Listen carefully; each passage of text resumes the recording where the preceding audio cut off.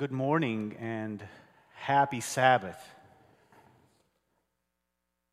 Do I need to ask how your week has been? Maybe I don't. I can tell you that mine was one of the most difficult times in ministry.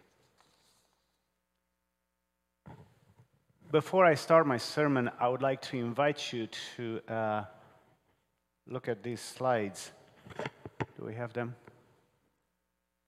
All right. Take a look at them.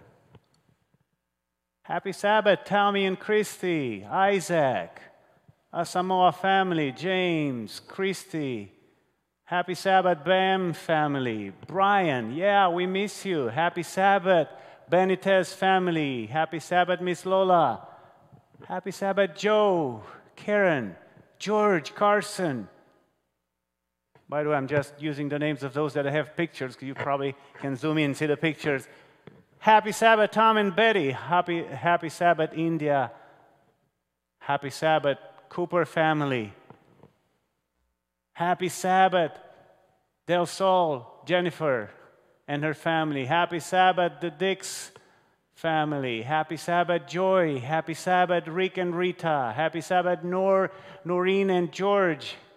Happy Sabbath, the Jose or Edwin's family. I don't know how to say it well. Shiny's here. Happy Sabbath, the Fajardos. Happy Sabbath, the Frantz family. Happy Sabbath, John. Happy Sabbath, the Grace family. Happy Sabbath, Arden and Barbara. Happy Sabbath, Lee and Sandy.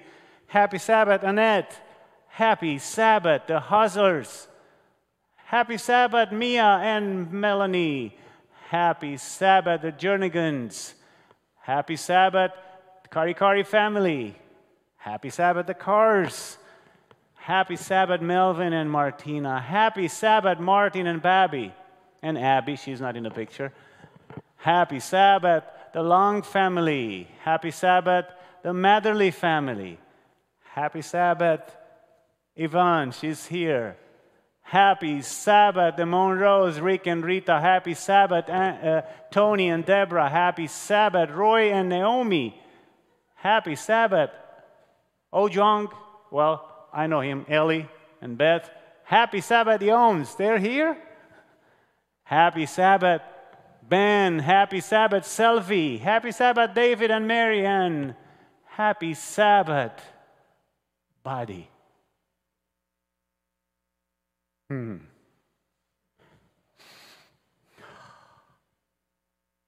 That's sad.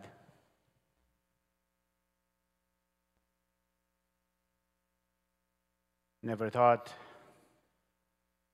that we're going to lose someone who did so much for the Lord and for the ministry of this church. Brenda Reynolds. Yeah, you look good there, Brenda. Happy Sabbath, Hannah, if you're watching us. Happy Sabbath to Robert, Steve, and Christy's here. Happy Sabbath, Pat. Happy Sabbath, Genevieve, and the rest of the Cooper's family. And happy Sabbath, that guy, I don't know who he is, but yeah, he's here. Happy Sabbath, the Sykes family. Happy Sabbath, Randy. Happy Sabbath, Marianne. Happy Sabbath, the Stilgers. Happy Sabbath, the Stoms. Happy Sabbath, Thomases. Happy Sabbath, Mary, MJ. Happy Sabbath, Jocelyn. Happy Sabbath, Curtis. Happy Sabbath, Elaine and Alan. Happy Sabbath, Heather and Drew. Happy Sabbath, Linda and Richard. Happy Sabbath, the Woodruffs. Happy Sabbath, the Wrights. And happy Sabbath, Adelaide. My friends, welcome to the Middletown Seventh-day Adventist Church. Did I just say church? I don't know if you noticed, today I didn't have the picture of the church there. But I had all the pictures I could gather for our members, for our friends. So, if you're watching, what is church? 1 to 3 words. I know it's delayed about by 20 seconds. What is church? If you type in your answer in your comments, obviously if you're watching live, what is church? Is church a building? Church a place? Is church a religious denomination? What is church? Well, let me make it a little easier. I'm going to make it into a multiple answer question. Is church a body, a building, a bride, or all of the above? Let's see if there are any answers coming in. Well, if you tune in to our YouTube channel, our church YouTube channel, Middletown Seventh Adventist Church, for the next few Sabbaths, I guarantee you that you will have the right answer as we study together this topic. What is church? Let's look at some definitions that we all find on the internet. That's our YouTube channel, so please join us for the following Sabbaths. Google defines church in 3 ways. Number 1, as a noun, defines church like a building used for public Christian worships, place of worship, house of God, cathedral, abbey, chapel, basilica, basically a building. Second definition of church in Google you'll find is a denomination, an ecclesial community, a creed, faith, institutionalized religion. And number 3 meaning or definition they have is a verb. Church is a verb. Are you churched or unchurched? Meaning, do you belong to a religious affiliation or not? That's Google. Merriam-Webster Dictionary, church is a building that is used for Christian religious services. See how people look at it? Second meaning in Merriam-Webster says is a religious services, a service held in a church or a particular Christian group. Well, okay. And the fourth definition in Merriam-Webster Dictionary says a body or organization of religious believers. They begin to get it. Question is, how do we as Seventh-day Adventists define church? We have a book called Seventh-day Adventists Believe. It's an exposition of the biblical truths as we understand and wholeheartedly believe them as a church denomination. If you are a Seventh-day Adventist and don't have this book, I recommend that you get one. You can simply order it from Advent Source. You can go to adventsource.org and you order it. It's a must book to have for everyone. Seventh-day Adventists Believe. Well, in Seventh-day Adventists Believe, page 163, the church is defined as the community of believers who confess Jesus Christ as Lord and Savior. So, how do Seventh-day Adventists define church? As a community of believers. And he goes on to say the church derives its authority from Christ. The church is God's family. The church is the body of Christ. The church is the bride from whom Christ died. What is church? A man was answering questions for a national poll, and when he was asked what is his preferred church, he responded, the red brick one. See how people see it? Jesus is the first one to mention church in the Bible. There is no such reference in the Old Testament. The story is recorded in the Gospel of Matthew, chapter 16. Jesus comes with his disciples to Caesarea Philippi, and he asks his disciples, Matthew 16, verse 13, he says, who do men say that I, the Son of Man, am? And they expressed what was said in the places where they have already been. And they replied to Jesus, some say you're John the Baptist, some Elijah, and others Jeremiah or one of the prophets. And now Jesus kind of corners them. In verse 15, but who do you think I am? And none of them seemed to have the courage to express his mind. Perhaps due to the unbelief, maybe due to doubt or lack of conviction. But Peter, verse 16, Simon Peter answered and said, you are the Christ, the Son of the living God. Whoa! See, that's why I love Peter. I love his personality. I love Peter. He said, you are the Son, you are the Christ, the Son of the living God. See, it's easy for us 2,000 years past Jesus' time. It's hard for us, having read his story, having read the Gospels, it's easy for us to declare who Jesus is. Peter didn't have what we have today. He only had the Old Testament writings, and in there, the prophecies referring to Jesus as Messiah.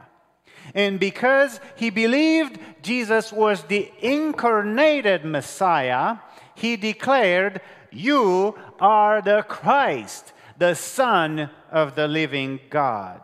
Wow. And next verse is the peak of this paragraph, of this story, verse 17. As the result of the faith and confidence Peter demonstrated, Jesus now is addressing Peter directly and with confidence. And Jesus said to Peter, blessed are you, Simon Bar-Jonah, for flesh and blood has not revealed this to you, but my Father who is in heaven. So what Jesus is telling Peter is, Simon, son of Jonah, you know this and you express this truth because you have been inspired. It's not from you. You've been inspired from above. Verse 18. And I will also say to you that you are Peter, and on this rock I will build my what? My church. On this rock, on this foundation, on this testimony, the testimony that Jesus is the Messiah, the Christ, on this truth, I will build my church. First time the word church is used in the Bible, Matthew 16, verse 18. Jesus was the first to introduce us to the concept of church. And when he did so, he used the word ecclesia. Now, ecclesia is a composite Greek word, and just like we have in English other composite words. Ecclesia combines two words into one. It uses the word ek first, and it means out from and to, and a form of kaleo, which is a verb meaning to call. So ecclesia literally is out called. Well, that's not correct English, so we would say called out. Called out from the world to God. And you become the church. So whenever you see the word church in the New Testament, most of the time the word ecclesia is used. In fact, according to the New Testament Greek lexicon, ecclesia is used 114 times in the New Testament, and is translated with assembly 3 times, with church, singular, 74 times, churches, the plural form, 35 times, and congregation 2 times. So now with this definition in mind, coming straight out of the original writings of the gospel, where ecclesia represents those who are called out from the world to God. That's what church stands for in the New Testament, called out from the world to God. Let's read a few Bible verses that use the word ecclesia and see if it makes any difference for you. Jesus, again, is using this word in Matthew 18, out of all places, our favorite chapter when we deal with church or conflict between people, right? Matthew 18, beginning with verse 15. Moreover, if your brother sins against you, go and tell him his fault between you and him alone. If he fears you, you have gained your brother. But if he will not hear, take with you 1 or 2 more, that by the mouth of 2 or 3 witnesses every word may be established. And if he refuses to hear them, tell it. Jesus did not say him. Tell it. Tell the case to the church, not to everyone, but only to those who are called out of the world to God, because they know how to deal with this. And then Jesus said, in case of no cooperation, but if he refuses even to hear who? The church. Let him be to you like a heathen and a tax collector. In other words, he or she chose to step away from those who are called out from the world to God, and you start the process of evangelism all over, as if they were tax collectors, secular people. They need to hear the gospel again and respond to the call in order to be called out again. See, I'm not the one calling, not Pastor Marius. Jesus is, God is. All I do is to facilitate that call, to proclaim the gospel, and it's the individual's responsibility to respond to God's call and become part of those that are called. I hope it makes sense to you. Then ecclesia again is used in Acts chapter 2. Acts chapter 2, verse 45. In fact, that passage begins with verse 40. In my Andrew Study Bible, that paragraph has a subtitle, and the subtitle says, "The Vital Church Grows." So verse 40, and with many other words, he, Peter, testified and exhorted them. See, Peter did his part. Now it was the Lord's part. he was going to honor Peter's efforts, right? So last part of verse 47 says, "And the Lord added to the church daily those who were being saved." The Lord added to ecclesia, to those who were called out from the world and to God, and they were saved.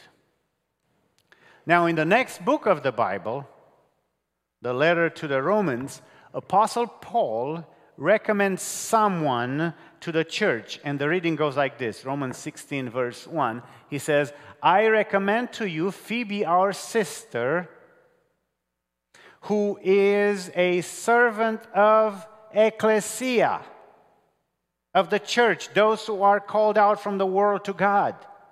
And likewise in verse 5, likewise greet the who? The ecclesia, those who are called out from the world to God, that is in their house. So obviously here we see that church is not a building. It wasn't talking about a building in his house. He was talking about people in their house. I hope you grasp the biblical teaching that church is nothing else but a group of those who are called out of the world, from the world. They're called out of the dark, sinful, corrupt, confused world. They are called to worship God and serve people on behalf of God Almighty. That's what church is all about. Now, the Bible uses different metaphors to teach principles about the church, about those who are called out from the world to God. And the Bible describes the church as a human body, as a building or temple, as a bride, as Jerusalem above, as family, as the pillar and foundation of truth, and as an army. But I think they're all covered under the 3 B's. Church as the body, the building, and the bride. And we'll study these metaphors beginning today and for the rest of this month. The church as the body of Christ. The church as the building of God. The church as the bride of Christ. And somewhere in between, by the way, this month we will celebrate our fathers for the Father's Day weekend. The church as the body of Christ.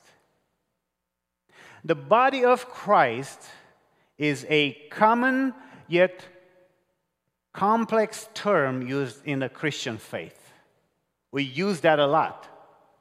This metaphor of the body stresses the unity of the church and the functional relationship of each member to the whole. The body of Christ, just like the human body, is comprised of many parts. There are limbs and organs and various members that, when left alone, are useless. But when you assemble them, when you assemble them together, it makes up the entire body. Apostle Paul says, "Now you are the body of Christ, and each one of you is part of it." A couple of chapters earlier, in 1 Corinthians 10, verses 16 and 17, Paul introduced the human body as an illustration of this interrelationship of the members of Christ's body, the church. Paul, in the context of the Lord's Supper, said, is not the bread which we break sharing in the body of Christ? Since there is one bread, we who are many are one body, for we all partake of the one bread. And from that point on, through the end of chapter 12, Paul refers to the human body to describe the church. And he uses that analogy 16 times. It's an important image he wants us to grasp. I was thinking about the human body this week. It's the most amazing creation work of God out of his whole creation. The human body is marvelously complex, yet it is unified with excellent harmony and interrelatedness. It is one unit. We can't subdivide the body into several bodies. If the body is divided, the part that is cut off ceases to function and dies. And the rest of the body loses some of its functions and effectiveness. If you cut off your leg or your arm, it ceases to exist and the body suffers. Church, the equivalent of human body. That means if something is true for the body, for the human body, is also true for the church. Consider the development of human embryo, the development of human body, and parallel that with a church planting. I don't know if you thought about this. I thought about that. It's an amazing parallel. Let's take a look at it together.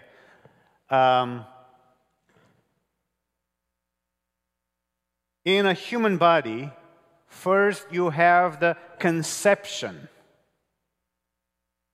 and a ball of cells called blastocyst.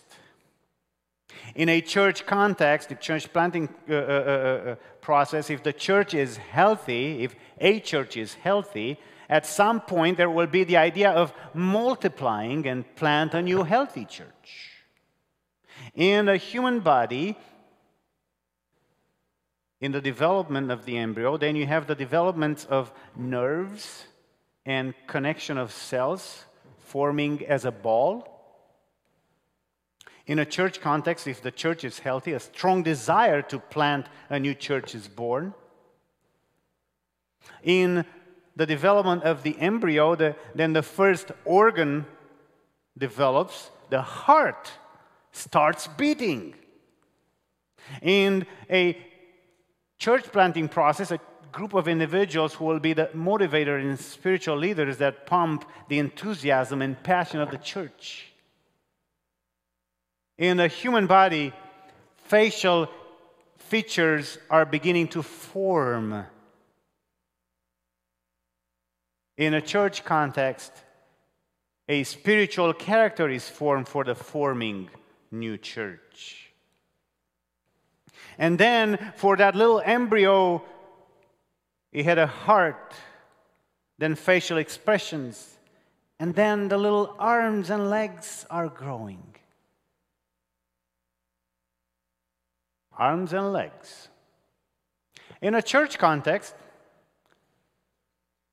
arms and legs are people who will be doing the work and move the church forward. By the way, in case you wondered, how many hands does a healthy human body have? Only 2, right? So we're not all hands. We don't have hands all over, right? It's a small percentage. Same thing in the church context. A small percentage, small number of people are doing the work of the church. It's always been that way. And it's interesting that God allowed this metaphor to inspire Paul to write it. And then in the mother's womb, the eyes are formed and the embryo begin to look more like a human. In a church context, in a church planting context, people with vision see the picture of the new church, and what was just an idea now becomes more and more of a reality. And then in the mother's womb, gradually the little baby grows, all the organs are formed, and the baby is born. In a church context, following the process of spiritual development and legal formalities, a new church plant is born. Can you see the parallel? If it's true for the body, it is true for the church. And then there are organs like kidneys and lungs, and they're all kept in one body by this epiderma, we call it, the skin. You know, we need skin people, not skinny people. I mean, skin people. They are the ones who protect the church from unwanted doctrines and ideas. Skin protects the body. Skin also keeps the body as one unit. They always work to maintain and keep the church in one piece, the skin people. They are also very sensitive to unpleasant and unhealthy situations, and they immediately alert the brain, the head. And in case unhealthy things go in the body, there are kidneys that help remove the waste from the blood and from the body. There are people too. These are people in the church that are tough and whose job is to alert and remove from the body all unwanted impurities and keep the church healthy. And then there are the lungs. They bring in fresh oxygen, right? While removing carbon dioxide from the blood. Without oxygen, our brain cannot function properly. The lung people in the church are those whose job is to make us all receptive to the brain's commands and make sure they provide that environment. As I said earlier, this analogy of the church being the body of Christ is not as simple as we would like it to be. It is as complex as our human body is, but it is true. God inspired Apostle Paul to write it, and it applies to us as the body of Christ. Have you ever thought that Christ is part of the church, of our church? Colossians 1:18 says, and he is the head of the body, the church. Do you remember when you put your face above a headless frame painted to represent a muscle man or a clown or even a bathing beauty? Or many of us had pictures like that. And the photos are humorous because the head doesn't fit the body. If we could picture Christ as the head of our local body of believers, would the world laugh at the misfit? Or would they stand in awe of the body so closely related to a divine head? Think about this. How is Christ the head of the church these days? Is that fitting image or is that a misfit? Now, there is unity and diversity in the body of Christ. And Paul is going to illustrate this unique examination of the human body in verses 14 to 26 of 1 Corinthians 12. This is rather a silly section of the scripture. I know you probably read it many times. And the humor here is a bit goofy. Paul has talking hands and feet and eyes in conversation with each other. I've never considered Apostle Paul being a comedian writer in the Bible. I can't think of any other writing of Paul being funny. He's rather an intense and passionate and great scholar. But comedian? Paul, comedian? However, there is some humor here. We have a talking foot and ear who feels jealously inferior to a hand and an eye, and they threaten to secede from the body, leaving it unable to walk or hear. Then we have an eye and a head who feel arrogantly superior to the hand and the foot. They think they can get along just fine without them. I found out that maybe the Apostle Paul came across this Roman writer's story. A Roman writer in the 5th century BC by the name of Livy, he wrote a story where the body got really frustrated with the stomach because all it did was lie there and accept all the food that they gave it. It's called the stomach and the body story. And it goes like this. Back when all the parts of the human body did not function in unison as it is today, each member of the body has its own opinion and was able to speak. The various members were offended that everything won by their hard work and diligent efforts was delivered to the stomach, while he simply sat there in their midst, fully at ease and just enjoying the delights that were brought to him. Finally, the members of the body revolted. The hands refused to bring food to the mouth refused to take in any food, and the teeth refused to chew anything. In their angry effort to subdue the stomach with hunger, the whole body completely wasted away. Well, that's how Dr. Laura Gibbs translated it in her book, Aesop's Fables. They went on strike against the stomach and refused to put food in it. Did it work? No, the whole body died. It does not work that way.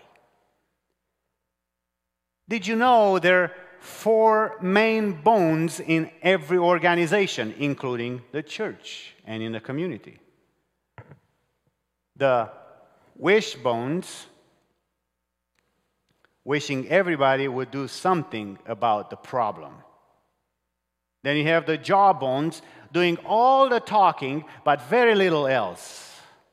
And then you have the knuckle bones, those who knock everything. And then the backbones, those who carry the brunt of the load and do most of the work.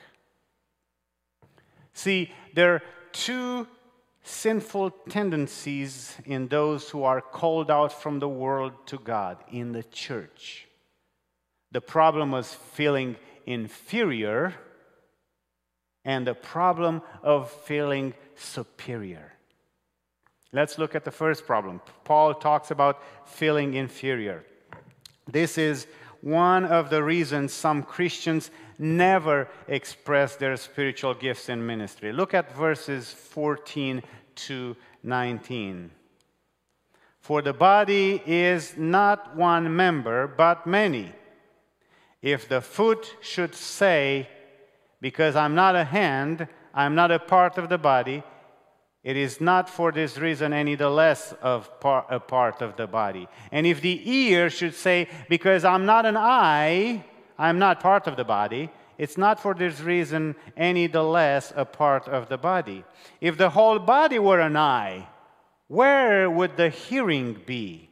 And if whole were hearing, where would the sense of smell be? But now God, who is that?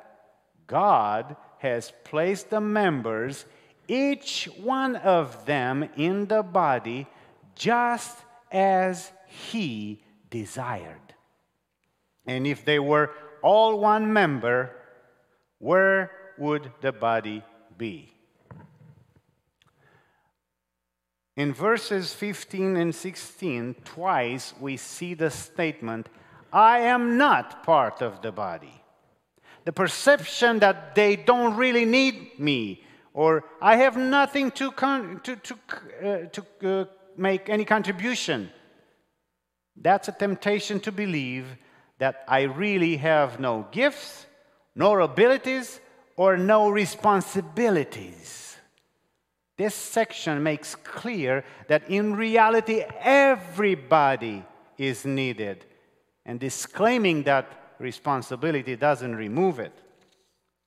See, drawing back from functioning as a part of the body doesn't make us any less a part of the body. Paul says this twice at the end of verse 15 and the end of verse 16. There are no inferior or insignificant members in the body of Christ. You are all needed. Now, beginning in verse 20, Paul is going to address the opposite problem, which is just as ridiculous and dangerous to the health of the body as the first one. It's the problem of feeling superior to those around us. Look at verse 20 to 26. But now there are many members, but one body. And the eye cannot say to the hand, I have no need of you. Or again, the head to the feet, I have no need of you. On the contrary, it is much truer that the members of the body which seem to be weaker are necessary. And those members of the body which we deem less honorable, on this we bestow more abundant honor. But God has so composed the body, giving more abundant honor to that member which lacked, that there should be no division in the body, but that the members should have the same care for one another. And if one member suffers, all members suffer with it. If one member is honored, all members rejoice with it. In verse 21, in this paragraph, we see the statement, I have no need of you. It happens twice. It occurs twice. The perception is that we don't really need other people. We don't need their input. We don't need their ideas. We don't need them. People that are not like us or look like us. Because we're so highly or superior. That's pride, independence, arrogance, and an attitude of exclusivity. The reality is that the stronger and the weaker members are all absolutely necessary. As a part of the church, as part of those who are called out from the world to God, what can I do to enhance the body of Christ these days? The body is a holy entity and is to be respected and treated with complete honor and care. What is my call? What is your call as an active part of the body of Christ these days? Paul said, but God has composed the body, giving more abundant honor to that member which lacked, that there should be what? Should be no division in the body, but that the members should have the same care for one another. If one member suffers, all the members suffer with it. Talk about the pandemic and how it made us realize that the church is not the building. The focus shifted on the people. If church is people, then we need to care for one another. We need to care for one another. Jesus said, by this all know that you are my disciples if you love one another. With everything that is going on in the world, we have members of our church body, here at Middletown and in other parts of this country, who suffer, who are hurting, who are afraid and scared. And because they're suffering, we should all be suffering with them. My brothers and sisters, we cannot afford to not love each other. We are united in one body, with the head being Christ. The challenge this week, the challenge for us from now on is for all of us, And when I say all, I mean all, not just the pastor, the elders, or the ministry leaders. This is an all activity.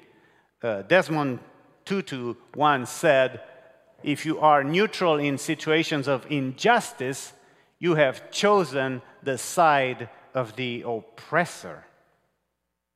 And Nelson Mandela added, no one is born hating another person because of the color of his skin or his background or his religion.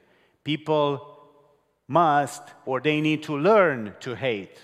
And if they can learn to hate, they can be taught to love.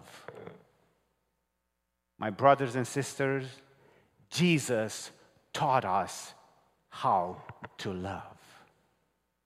This is God's church, is His church. Disciples of Jesus united together in harmony. How do we know we are His disciples? By loving each other. All of us who are members of this body of Christ at Middletown, all of us must connect, reach out, and love those who are suffering. Satan is working really hard to divide, but Jesus said His church united. Even the gates of hell, He said, must not prevail against it. My brothers and sisters, the church is called to be different than the world. The church are those who are called out from the world to God. If we are church, we're not of the world. If we are church, we're not like the world. We don't think as the world does. We don't act as the world does. We have only one party, by the way, and that party is of Jesus Christ.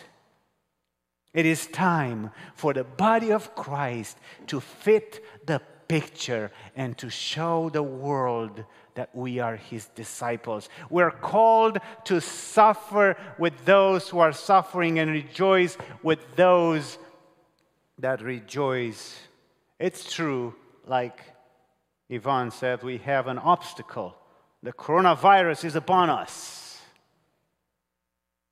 And simply put, here is what you and I need to do. It's a good starting point. Reach out to the hurting. Listen, then pray. Just listen and pray. It's a good start. If Jesus is our head, we must follow. We must think. We must act as Jesus would do these days.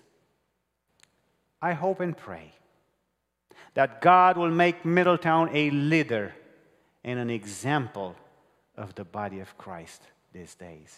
Amen.